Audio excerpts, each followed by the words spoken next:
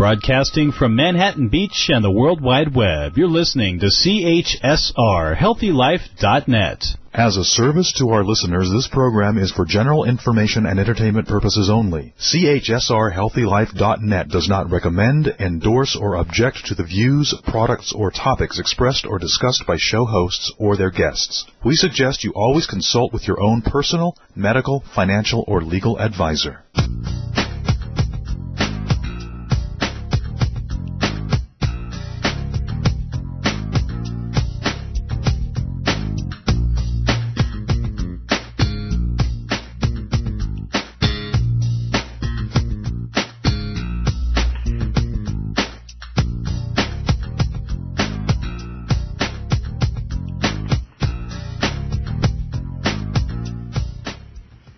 Everybody, welcome to Mary Ann Live. I'm Mary Ann Camarado, and I like to say great relations and great relationships begin within. And then this morning I was thinking, where is that exactly? What is the in? And who's in there? You know what I mean?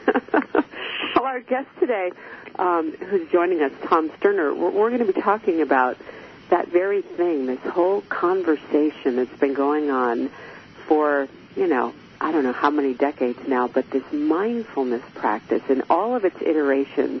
Our guest has a very specific way that he wants you to be fully engaged with your mind. And, we're going to flesh some of this out. What does that mean? Where is mind? How do we access it? Under what circumstances is it easier, etc.?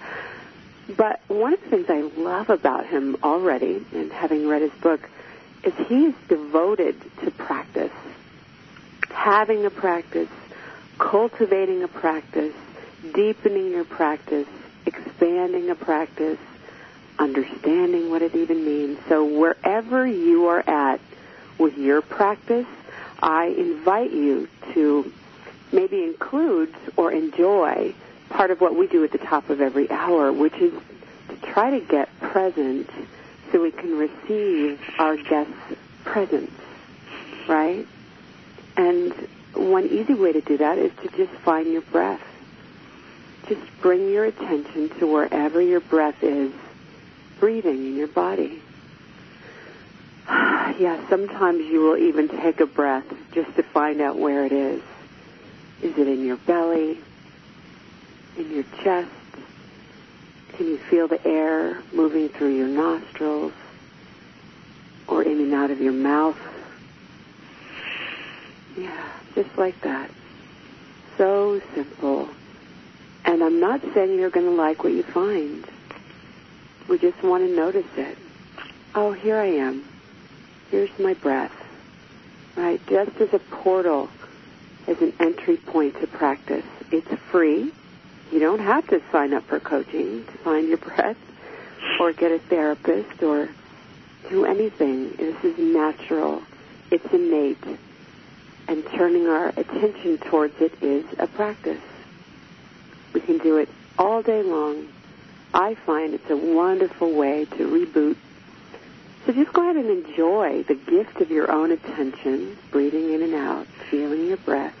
My shoulders usually drop 10 inches when I bring my attention to my breath away from my earlobes. That's the first thing I notice, and my nervous system just starts to relax and unwind just a little bit. I don't know what you're noticing, but keep paying attention. And the other part of our practice we like to do at the top of the hour is cultivate an attitude or a perspective of gratitude. This is not an easy thing to do. Yet, I don't know about you, when we do achieve it, everything shifts. Doesn't matter what's going on. All of a sudden, that microscope that's so focused on whatever we think is so important, that actually is so important, if we just pull the microscope out just a little bit, just notice what happens. And one of the ways that I like to invite you to do that, and that I try to do, is finding a portal, right, an entree into the conversation. Sometimes just saying these things, their theories and ideas, they just get lost in the clutter of the mind. I really like the action piece. how do I engage with gratitude? Well, one of the things I like are inquiry questions. So here's one for you. Who helped make it possible for you to do what you're doing right now? Breathing, digesting your food, the clothes on your back, the electronics that you use. Pick any one of those places or anything else you like, and just notice what comes up on your radar. 1 person, 10 people, 100 people, thousands of people helped make it possible for you to do whatever you're doing. Maybe you're healing right now. Maybe you're trying to find your way out of the dark. Who's helping you?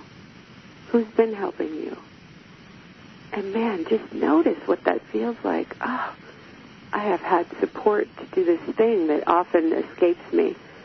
You know, gratitude is something that we cultivate, and as our guest is going to talk with us more about, Tom Sterner, it's how we practice, the simple ways we practice, and then they become part of the way we move through the world, what informs all the rest of our decisions. So if we're breathing and we have access to some gratitude, and trust me when I say, I get it. These are hard times. You know, the 80s were good times.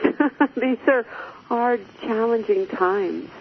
And we need to find ways to find our practice tools and skills and use them. So some of the folks who make this program possible, talking about my gratitude list on the global level, is the One World Children's Fund.org if you're online, uniting people to improve the lives of children affected by poverty. At the national level, we're supported by the National Action Organization, committed to changing the way our culture values each other. 100% of the proceeds goes to programming just like this. And at the local level, we've got the Open Secret Bookstore in San Rafael, California. If you're in Northern California and you like bookstores, check them out. They've been supporting our program for about over a decade now.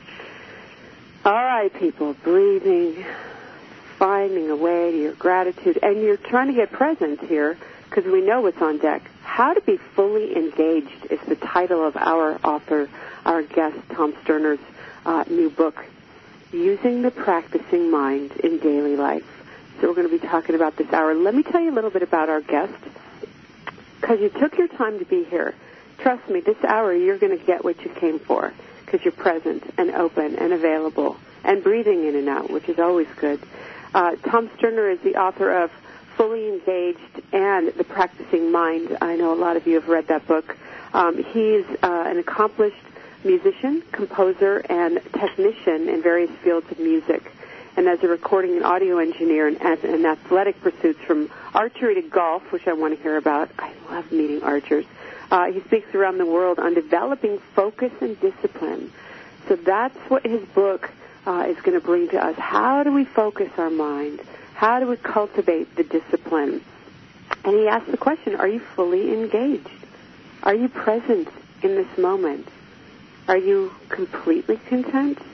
Well, our culture encourages our minds to be overactive, anxious, longing for the future, or regretting the past. Well, Tom Sterner's best-selling author, as we said, The Practicing Mind, shows us how simple shifts in perspective, such as learning to center our attention on the process of what we're doing instead of what we're trying to achieve, using goals as guides instead of reminders of what is left to be done, and learning to work without judgment about the process. This, he says, can completely transform the experience of going through each day. And he's joining us today to talk about how we can do that. And I'll tell you, we're ready. We are poised. We're breathing in and out, Tom, and we're so glad you're here. We need you. Welcome to the program. Thank you. It's great to be here. Yeah. So, Tom, personal question.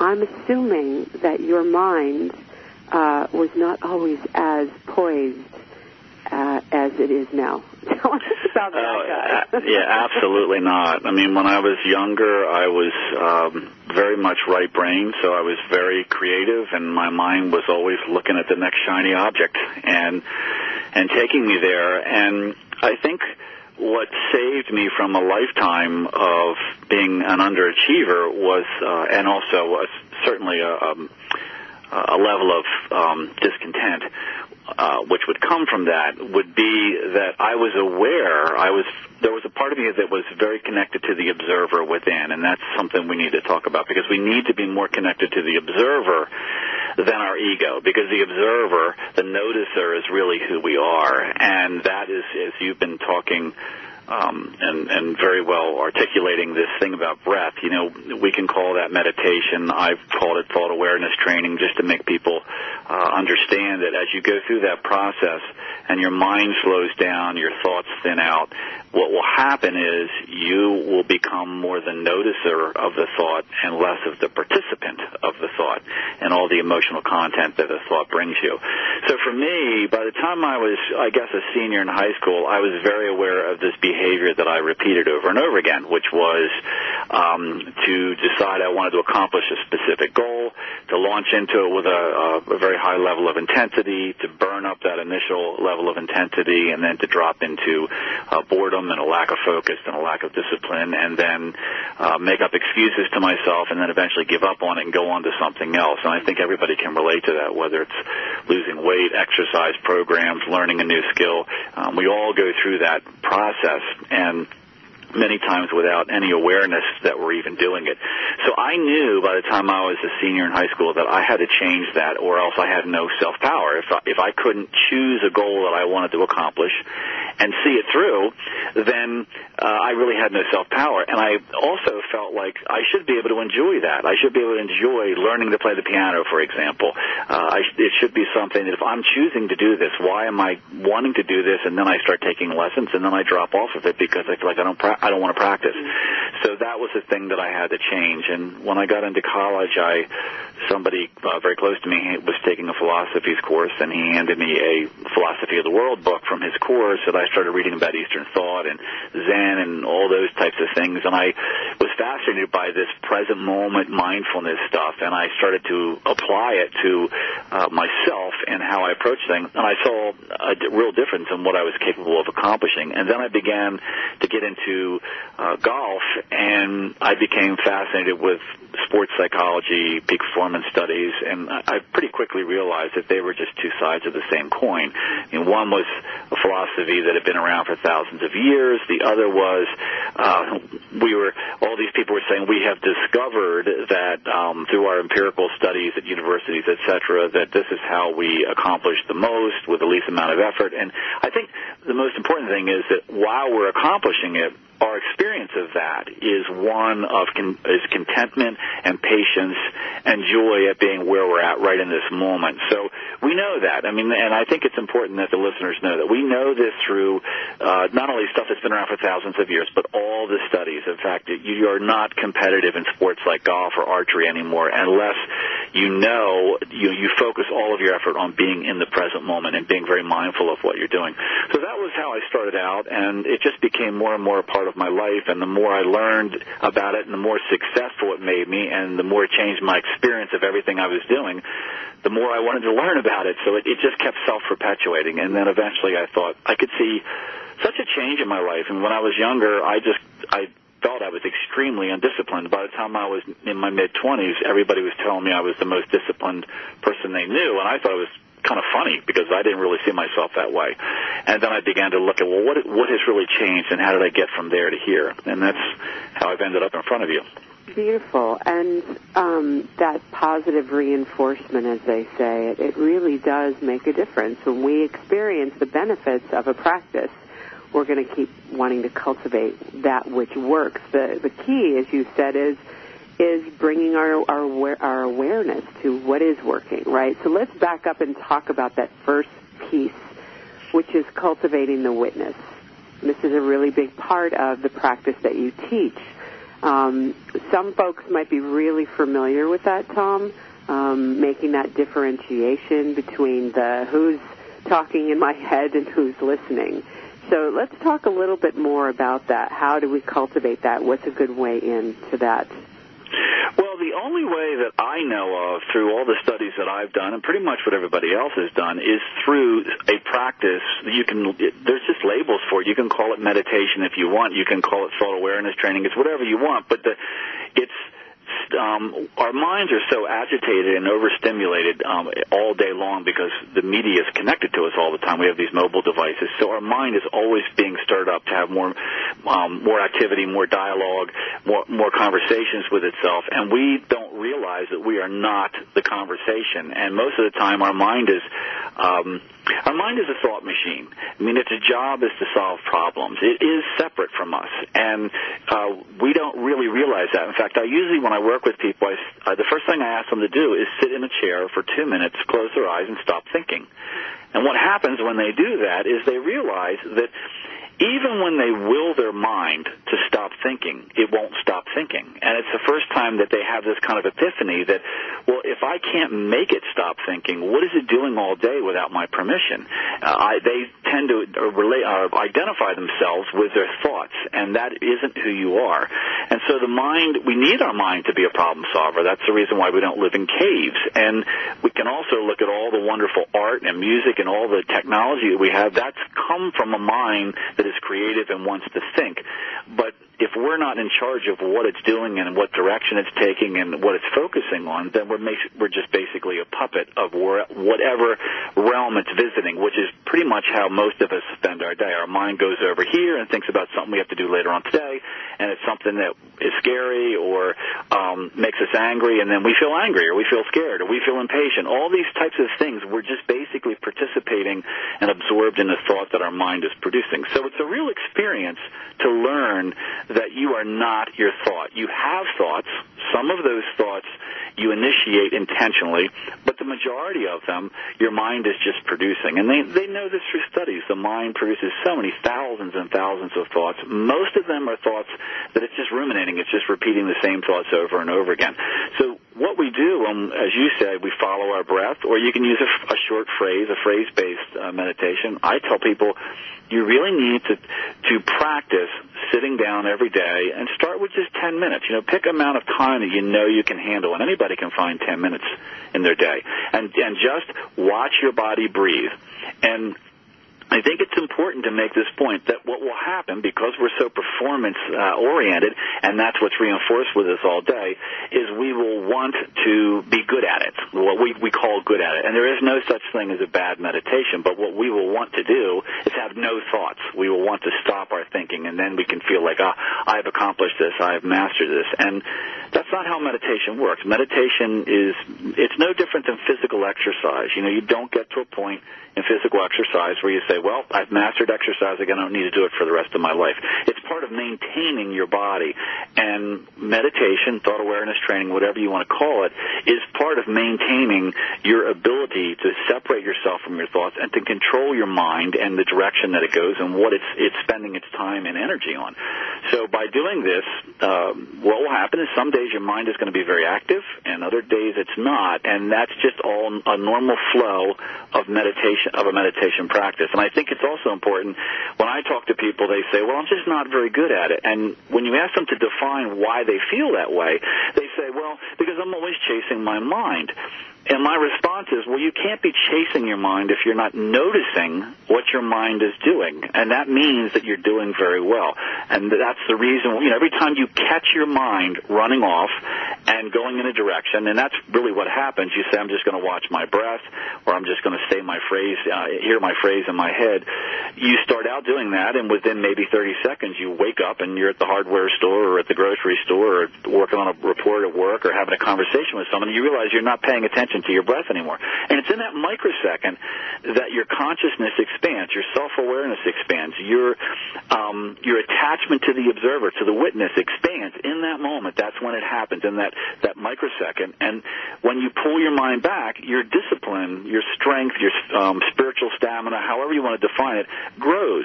So when you have a day where your mind is very active and you feel like you're chasing it a lot, you're really just getting a lot of reps in, and it's not a bad thing at all.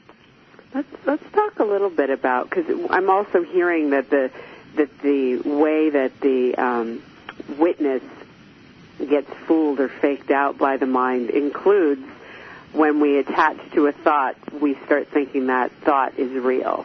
And they're all the different shapes those thoughts can take, like I'm doing it wrong, or whatever it is we get swept away with, right? But coming back to the witness, that one differentiation is critical, right? That's the practice. Just keep coming back to the watcher, keep coming back to the witness, right? That's what you're saying. Absolutely. And there is no judgment. Right. You know, there is no judgment.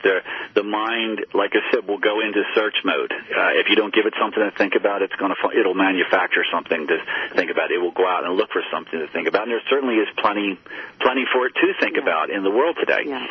So we're going to go to break in a minute, Tom, but a couple of the other things that I think I noticed over the years that isn't spoken about as often is the actual body sensation level, the emotions, and the feeling body, you know, those subtle bodies that people often will stay up in the thinking mind to avoid. I'm curious what your thoughts are about that when we do come into the territory of the emotional, physical sensation body. When we get back right after these messages, more with Thomas Sterner right here on Marianne Live. Don't touch that dial, everybody. Keep breathing in and out. Just notice what happens during the break. We'll be right back right after these messages.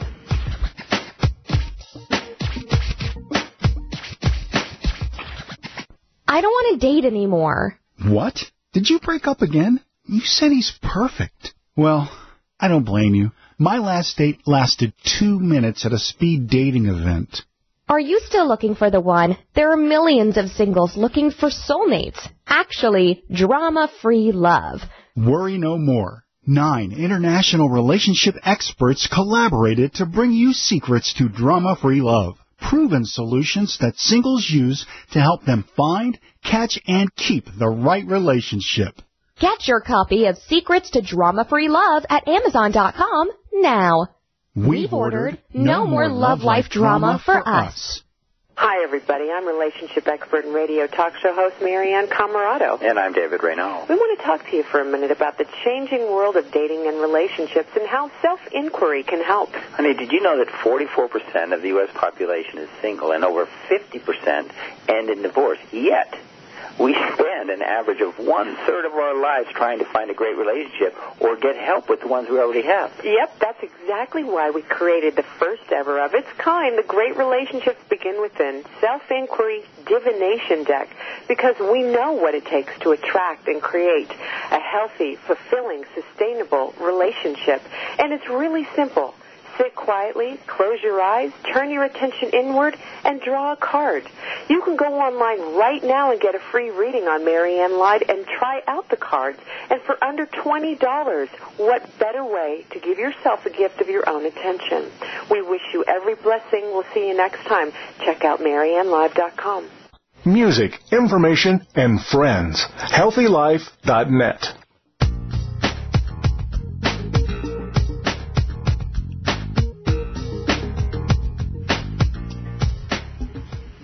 Everybody, are you breathing in and out? Are you fully engaged in this program? I think you're multitasking. I can hear some people doing some stuff. Put that down. I'm just kidding. Just notice, no judgment. Look at Tom Sterner's with us today. He's written a book, Fully Engaged, Using the Practicing Mind in Daily Life. How can we be fully engaged? Why do we need to be, Tom? I mean, like we just said, multitasking is the new black, right? I mean, that's just what we do. We have to do it to get stuff done.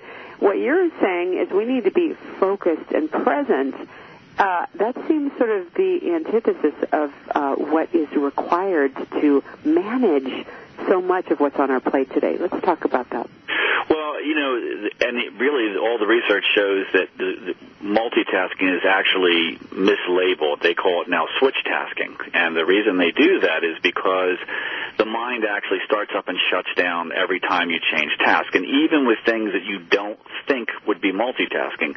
So, for example, there's a book out called The Myth of Multitasking by a guy named Dave Crenshaw that I actually had a radio show years ago, and Dave was on. It was very interesting, and he gives an experiment in this book that was done, and it's where you just write down the sentence, multitasking is worse than a lie. And then the very first time you write it, you start a clock on this, and the very first time you write it, you write the letter M, and you number each letter. So you go M, and then underneath of it you write a 1, and then U, 2, L, 3, and you go across the page until you've written it. So I can't remember. It's about 35 letters.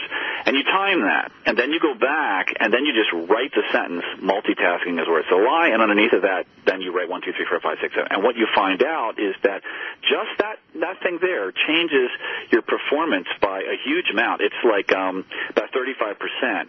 So that's, you would think that if you're just writing M, 1, U, 2, that you're not multitasking, but to your brain, you are multitasking. You're switch tasking. It has to think letter and then think number, and it has to turn on, shut off, turn on, shut off.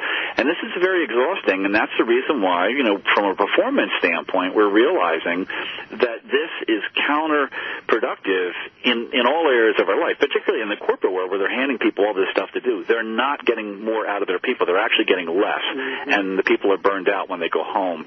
So I think it's really important that we understand that is not the way to work. So to me, when you're fully engaged, it means that you are completely absorbed with what is in front of you, which means that you have total access to your whole consciousness in this moment. And that's the reason why, when you're fully engaged, you feel so much more content, and there isn't any judgment going on because you're just working on whatever it is that you're working. So there's all this, your thoughts slow down, your mind thins out, and your productivity goes way up, your performance goes way up, and your exhaustion goes way down. All right, well, let's talk about thanks for that. I really love that, switch tasking, and again, really paying attention to our beliefs, what we think we know. Good to challenge that from time to time. On that note, let's talk about what we were saying right before the break, which was emotion, feeling, body sensation. Where does that play into mindfulness practice, and your practice in particular? What happens when you come across a pocket of feeling or emotion, or intuition for that matter? How does this play in? Well, I certainly am not unlike anybody else. I mean, part of the problem when you write the type of books I do is everybody thinks you're on all the time. And, I've had situations where, I'm sitting at the kitchen table and I go into a rant and my daughter slides my book across the table at me and says, you need to read chapter 7. And so, it's not like I don't experience what everybody else has experienced. That's what, made me want to understand this stuff more. But for me, when you're talking about an emotion is the content. It's actually the consequence of a thought. It's the energy that's in a thought. If you have a sad thought, I ask people, if you didn't think, could you feel stress? No, because the thought always comes first. Thought is the conduit. That's how the energy gets to you.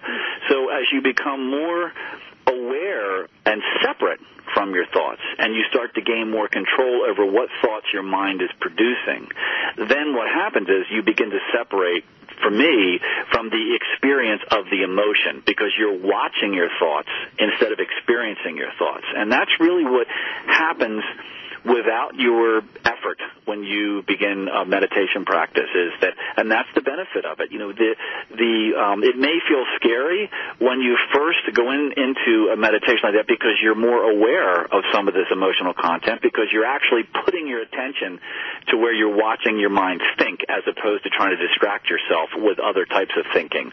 But what really happens over a period of time, and it really isn't that long, I don't know, a couple of weeks or so, when you do this on a daily basis, what you experience is you begin to really notice that I'm not my thoughts. I'm the one who is having these thoughts. My mind is producing these thoughts. And when that occurs, you begin to see the difference. It's direct experience. It's difficult to describe, but you begin to experience the difference between having a thought and just being in the thought itself. And then you gain the privilege of choice. Okay. Now, go ahead. Yeah, I'm just going to jump in and say, okay, so this is sort of off the wall, but let's say I just reached through Skype, because we're both on Skype, and I smacked you. Just slap. Okay, your emotion is going to be preceded by a thought about what I just did? Because I'm thinking the body sensation is going to hit first. Or let's say your eyes are closed and you don't expect it, so you can't see it coming, and I just slapped you across the face. I'm thinking the feeling, the sensation came first. Tell me about that. Well, in that example, yes, the sensation did come first, but the reaction to it is a thought. And what I have experienced myself is that the time between the reaction and the thought lengthens through, that's where the choice comes in. Because you begin to detach from the emotion. So there is more of a lag there between when you slap me in the face and I make a decision whether I'm going to slap you back or whether I'm just going to think about what just happened. So it's it's a very here on Marian Live. it's a difficult thing to describe because it's like trying to describe. I would say the experience is any real experience. It's like falling in love. Like how do you describe that to somebody? Well, you have to experience it. In order for you to understand it, and then once you experience it, somebody doesn't have to explain it to you. So to me, it's similar in this. When you talk to people that meditate a lot, they just know it. They know what we're talking about because it's something they've had direct experience with. All right. Well, so there are some folks that say that the feeling, the implicit experience precedes thought. So there's conflicting data and research and so forth. But what I think a lot of us agree upon is this point you're making most strongly, which is the choice point. Regardless of where the data, the experience, the response, the noticed material is originated from, right? Regardless, there is an aspect of being that it shows up on some radar that we're calling mind. Okay? You can call it the mind body, the belly brain, whatever it is. There is a choice point. Something's here. I'm noticing it, and now what am I going to do about it? That's what I feel like Fully Engaged is inviting us to do, right? What are we going to do with this material? And are we going to use it to our advantage? Are we going to discipline this experience we have with phenomenon that arises, correct? That's correct, yes. Okay. And go ahead. Well, what I was going to say is, just to take a short snippet out of Fully Engaged, there's the story in there about the concert pianist. I was, for many, many years, I was a concert piano technician, and I dealt with the highest level pianist in the world for over 25 years. And there was a story that I tell in the book about a pianist that I had to deal with who had the ability to be a very, very difficult person. And I don't want to go through the whole story for time savings, but I was put in a position where I was going to have to face this guy. He had prejudged the piano and me before he had met me. And when I had to meet him, I knew what the meeting was going to be like. I knew this guy was going to be very angry. He could be insulting. And so my point in context of what we're talking about here was because I was separate from when I got the phone call that said, you got to get in here and help us with this guy because he's really getting out of control. And I was at home and he was in the concert hall. So I had to make, because I was aware of my thoughts, my immediate thought was, oh, geez, everything you would think about that you're going to be confronted with. But because I was aware of that and I was separate from those thoughts, I had the opportunity to make a choice. And in that opportunity, I said, if I could behave any way I want in this situation, what would that be?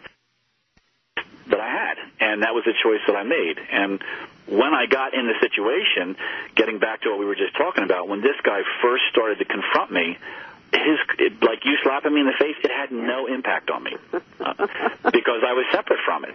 So that was the gift and of the choice that I gained through meditation. Beautiful. All right, everybody, we're going to cultivate our ability to have choice points like that, whether it's somebody taking your parking spot, having your job, feel threatened, whatever it is, don't worry. When we get back more and more and more with Thomas Sterner right here on Marian Live, Fully Engaged is the title of his new book. He's helping us how to be that when we get back.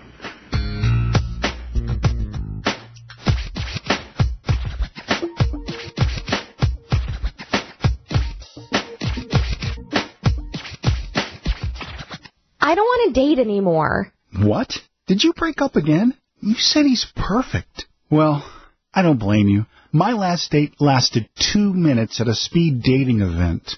Are you still looking for the one? There are millions of singles looking for soulmates. Actually, drama-free love. Worry no more. 9 international relationship experts collaborated to bring you secrets to drama-free love. Proven solutions that singles use to help them find, catch, and keep the right relationship. Get your copy of Secrets to Drama-Free Love at Amazon.com now. We've ordered no more love life drama for us. Shh. Over here. Here's a secret for a virus-free computer. ESET. They've been a pioneer in the antivirus industry for over 25 years. 25 years of innovative, top-rated antivirus protection. ESET's award-winning security solutions provide a safe online experience for over 100 million home and business computer owners. They are so affordable, fast, and simple to use. So be gone, you blue screen of death. ESET's on my computer. If it's not on yours, visit HealthyLife.net's advertiser page and click on ESET now. More exhilarating talk. HealthyLife.net.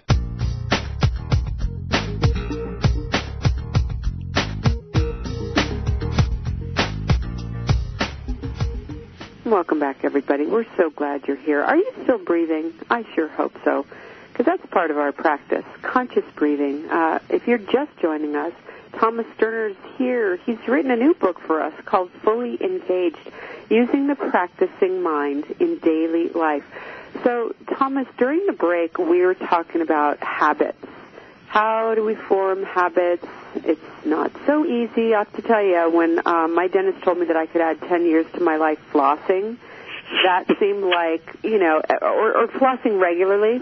I was like, God, it seems like such a simple thing. It takes 2 minutes.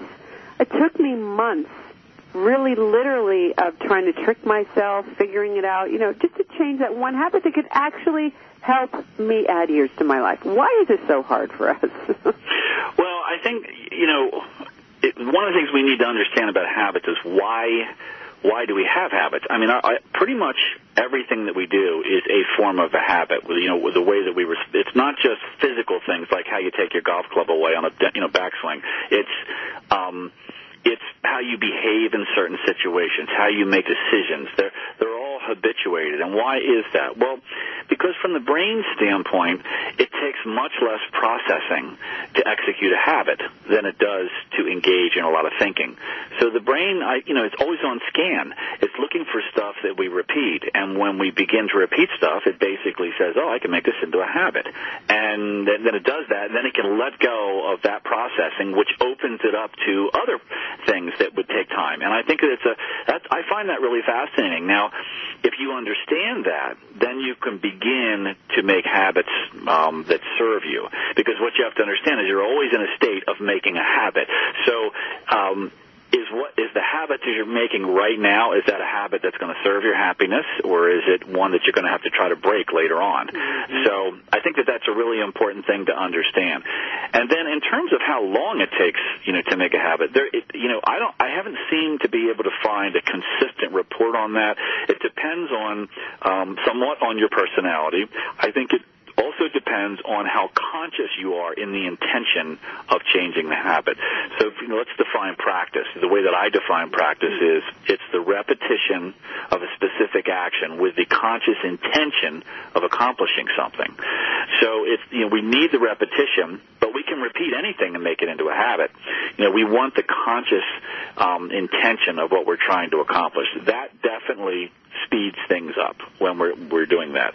In golf, they've said things like, if you do this 60 times a day for 21 days, it will be an ingrained habit in your mind. So if you have to change something in your golf swing, then you just, you can sit there. You don't have to be on the golf course. You can sit there in front of a mirror and just do it 60 times during the day, and it doesn't have to be 60 times all at once. It could be 6 groups of 10. The brain just begins to manufacture that into a habit. It creates a pathway with a synapses and all that sort of thing. So I think that's one, what I tell people when you want to create a habit, and what you were describing with your flossing is an attachment to the goal of when it was going to become a habit.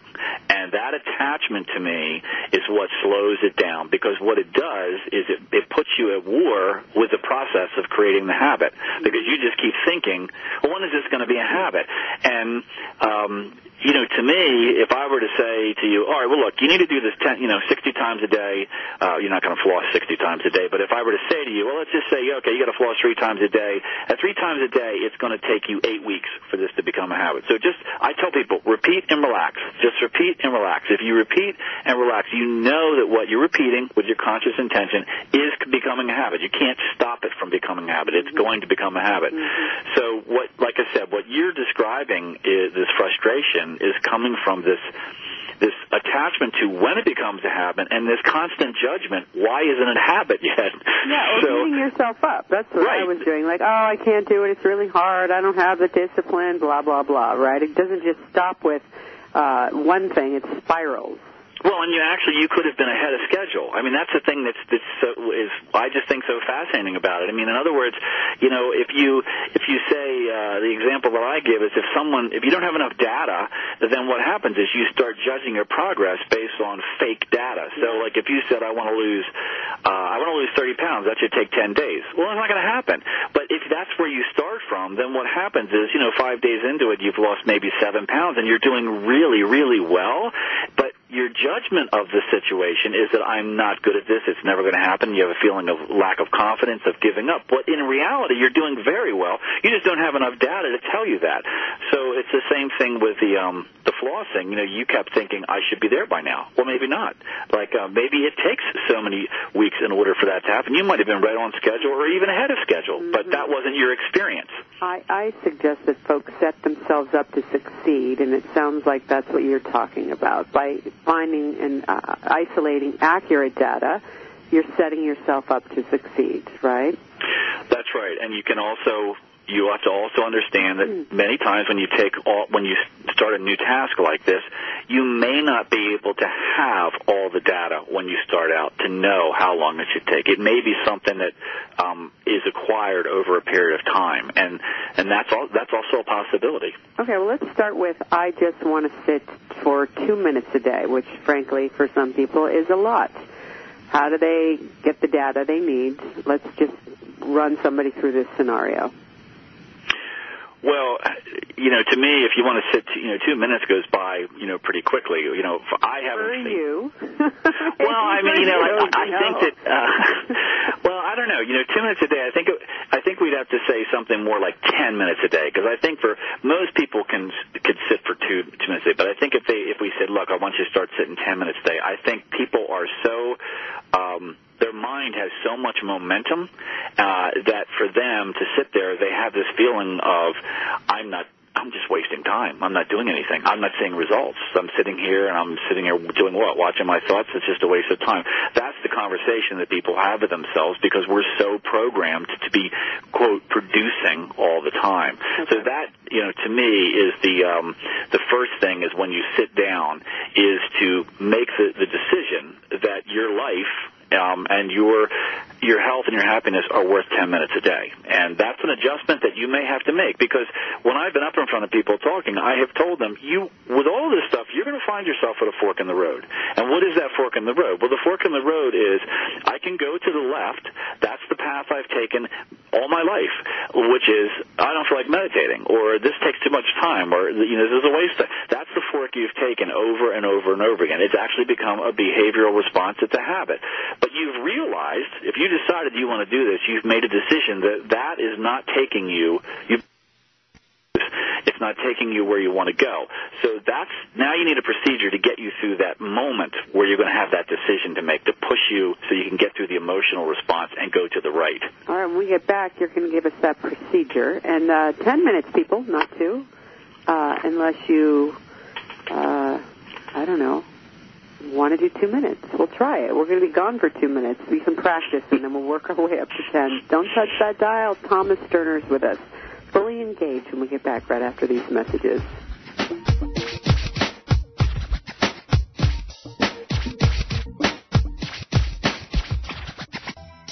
I don't want to date anymore. What? Did you break up again? You said he's perfect. Well, I don't blame you. My last date lasted 2 minutes at a speed dating event. Are you still looking for the one? There are millions of singles looking for soulmates. Actually, drama-free love. Worry no more. 9 international relationship experts collaborated to bring you secrets to drama-free love. Proven solutions that singles use to help them find, catch, and keep the right relationship. Get your copy of Secrets to Drama-Free Love at Amazon.com now. We've ordered no more love life drama for us. MarianneLive.com is where you can go to keep up to date with what and where relationship expert, author, and radio host Marianne Camarado is appearing next. Besides Marianne's 3 radio shows weekdays on HealthyLife.net, you can find out details about upcoming or ongoing seminars and workshops. How about information for ordering copies of books or DVDs? That's also available at MarianneLive.com. Find out about CORE certification, Certificate of Responsible Relationships. www.mariannelive.com. CORE certification, learning tools to attract, build, and sustain great relationships. Also sign up for Marianne's newsletter to be informed about upcoming events and possible workshops or speaking engagements in the Northern California area. www.mariannelive.com.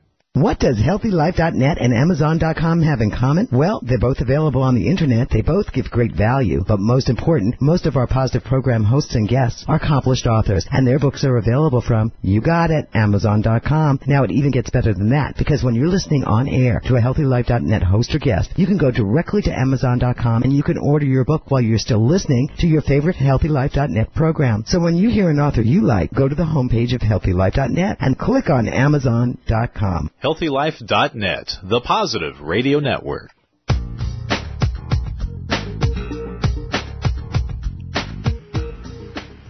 Everybody, we are back. We're so excited you're here. Do you have your pen, your paper, your recorder, whatever it is, because we're going to set you up to succeed. 10-minute meditation. Thomas, how do we do it? Set us up here.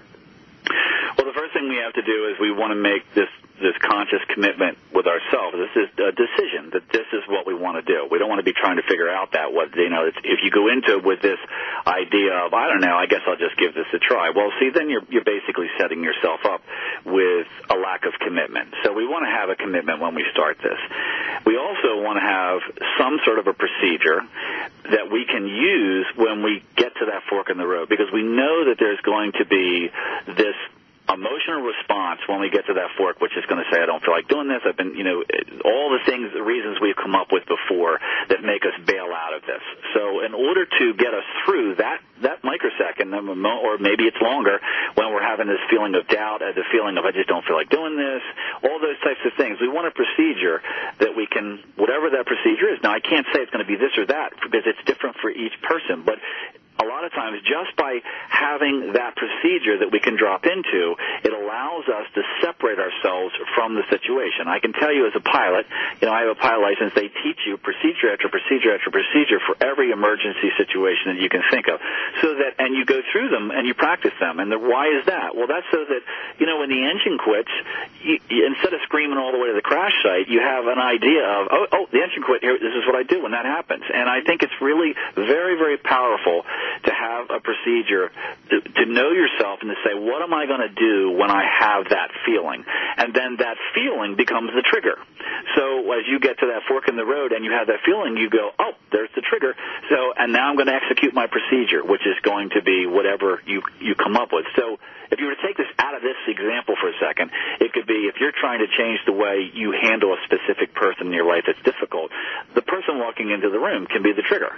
And you have a procedure, and it's amazing when you do this how it separates you from the emotional content, the indecisiveness, all that, because you don't have to make any decisions in that moment because you've already made them. All you're doing is executing what you've already decided, and you've decided with yourself. You've agreed to yourself, when this happens, this is what I want to do. So that, to me, would be something. These are all things you do. If you've never meditated, you're going to feel like not doing it sometimes. You know that you might get started in it, and if you say, I'm going to do this for 10 minutes, and then 5 minutes into it, you go, I don't want to do this anymore. Well, that's when you have this thing that you can drop back on. And then I think the other thing that's very important is to stop judging your practice. So if you do it and you only last 5 minutes the first time and you have to drop out of it, that's okay. That's okay. You don't say, I'm a bad person, I'm not good at this. No, you just constantly bring yourself back to the practice. And for me, that's the whole crux of what we're talking about. You're fully engaged if you can notice how you feel in that situation, and you can bring yourself back into the present moment the next time you start your practice. The whole judgment thing to me is like the basketball player that has 2 foul shots, he makes the first shot and he misses it, and now he goes into this tirade internally about how lousy he is at this, and he should have made it, the team needed the point, and blah, blah, blah. That has nothing to do with putting the ball through the hoop on the next shot. All it does is diminish his ability to perform, and it also makes his experience terrible. So that's what I think is very important, is to not judge, and if it takes you a little bit of time to work up to the 10 minutes, that's fine. We're not being graded on this. Like I said, there is no bad meditation.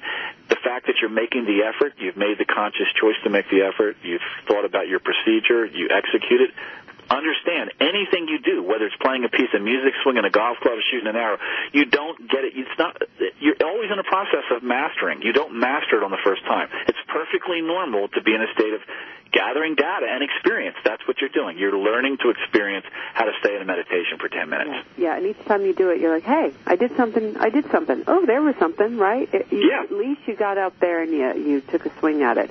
All right, we're coming up to the top of the hour. I love this mantra that you have, and it really is useful. I have a similar one. You call it, and then what? This can help us move through some pretty sticky situations. Talk about this real quick. And then what, to me, is something that I just thought of within myself when I would feel myself getting very attached to the outcome of something, feeling like, why do we get pulled out of the present? Because we want to be someplace other than we are, because we feel incomplete in this moment, and we feel like when we get to this place in the future, everything is going to be great and we're going to be happy. And so what I do is when I begin to feel that way, when I feel this discontentment in this moment, and I feel like I just need to get to here, and that feeling is so fed by the media because they have connection to us 24/7 through television and mobile devices and everything, and it's how we're marketed stuff, is to make us feel like you can't be happy right now, you can't be happy where you are, you have to get this, you have to achieve this, all these things, and so we just suck all that stuff in, and it makes us feel like I just can't be happy where I am. So what I do when I notice that, and you can notice this as you do your thought awareness meditation training, you will begin to notice, hey, I'm having this feeling that I'm incomplete and I need to get to there. Instead of just being in that feeling, you'll notice it. And that's when I ask myself, and then what? I see myself out there in the future. I see the goal completed, and I think to myself, okay, am I going to feel fully realized for the rest of my life after I have this job, this salary increase, I meet this person, whatever it is? Am I going to feel fully realized and completely happy for the rest of my life? Or will that pass? I will feel good for a while, and that'll pass, and then it'll be replaced by something else. Well, it will be replaced by something else because we've gone through this our whole life. And life is change, constant change. And it's not a bad thing. We're meant to feel this way because it's what makes us grow. We're meant to want more. We're meant to want to achieve more. We just misinterpret it as something that we're supposed to feel unhappy about. But we are supposed to feel like, I want to accomplish more. I want to do more. I want another challenge. That's why we grow, and that's why we become more and accomplish more in our life. So it's not our enemy. It's just how we process it. Beautiful. Folks want more information about Thomas Sterner. Absolutely. Go to tomsterner.com. A beautiful website, Tom. We're at the top of the hour. What do you want to leave us with today? If I could leave you with anything, I would say that, to me, the most important quality within yourself to develop is thought awareness. Nothing that we've talked about today is possible if you don't learn to be more identified with the witness in yourself. When you do that, it's the key to the prison door. It really allows you to look at how you're processing being in the process of whatever you're experiencing. And I think it's very, very important in terms of personal happiness and personal power. Absolutely. Well, you've transformed your life. You've made it possible for so many of us to do the same, cultivating a presence of being fully engaged. Tom, thanks for joining us today. Oh, absolutely. Thank you so much. I really enjoyed talking with you. Same. Welcome back anytime here on Marianne Live. All right, everybody, sit tight. We're going to be back for our wrap. In the meantime, tomsterner.com for more information. Yeah, take a moment.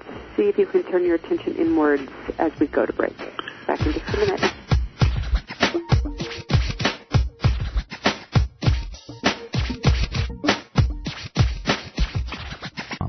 everybody. I'm relationship expert and radio talk show host Marianne Camarado. And I'm David Reynal. We want to talk to you for a minute about the changing world of dating and relationships and how self-inquiry can help. Honey, did you know that 44% of the U.S. population is single and over 50% end in divorce? Yet, we spend an average of one-third of our lives trying to find a great relationship or get help with the ones we already have. Yep, that's exactly why we created the first ever of its kind, the Great Relationships Begin Within Self-Inquiry Divination Deck, because we know what it takes to attract and create a healthy, fulfilling, sustainable relationship. And it's really simple. Sit quietly, close your eyes, turn your attention inward, and draw a card. You can go online right now and get a free reading on Marianne Live and try out the cards. And for under $20, what better way to give yourself a gift of your own attention? We wish you every blessing. We'll see you next time. Check out MarianneLive.com. Stuff. Where can I contain all of my stuff? How about this? The Container Store, the original storage and organization store. And I found their link on the HealthyLife.net advertiser page. They have containers for everything, including the kitchen, the bathroom, trash and recycling, traveling, spring cleaning, and dorm rooms. Just about everything you can think of to contain your stuff. The Container Store, right on the HealthyLife.net advertiser page. HealthyLife.net, where positive overcomes negative.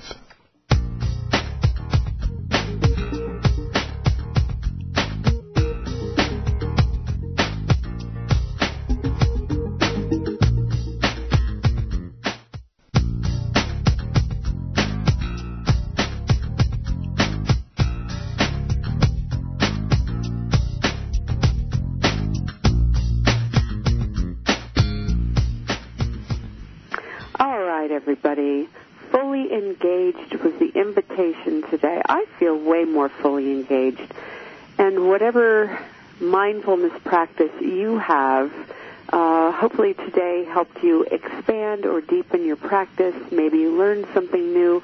Maybe you'll share something with somebody else today, which is a third part of our practice here on Marianne Live. Go do something good for somebody else and don't let them know you did it. Perhaps sitting in a meditation, offering them your good thoughts and wishes for their health, prosperity, happiness, and so forth. That's always a lovely gesture. No one will consciously know you did it unless you tell them. So maybe try that out in the spirit of meditation. And please come back and join us next week. My friend and colleague David Bedrick will be here again.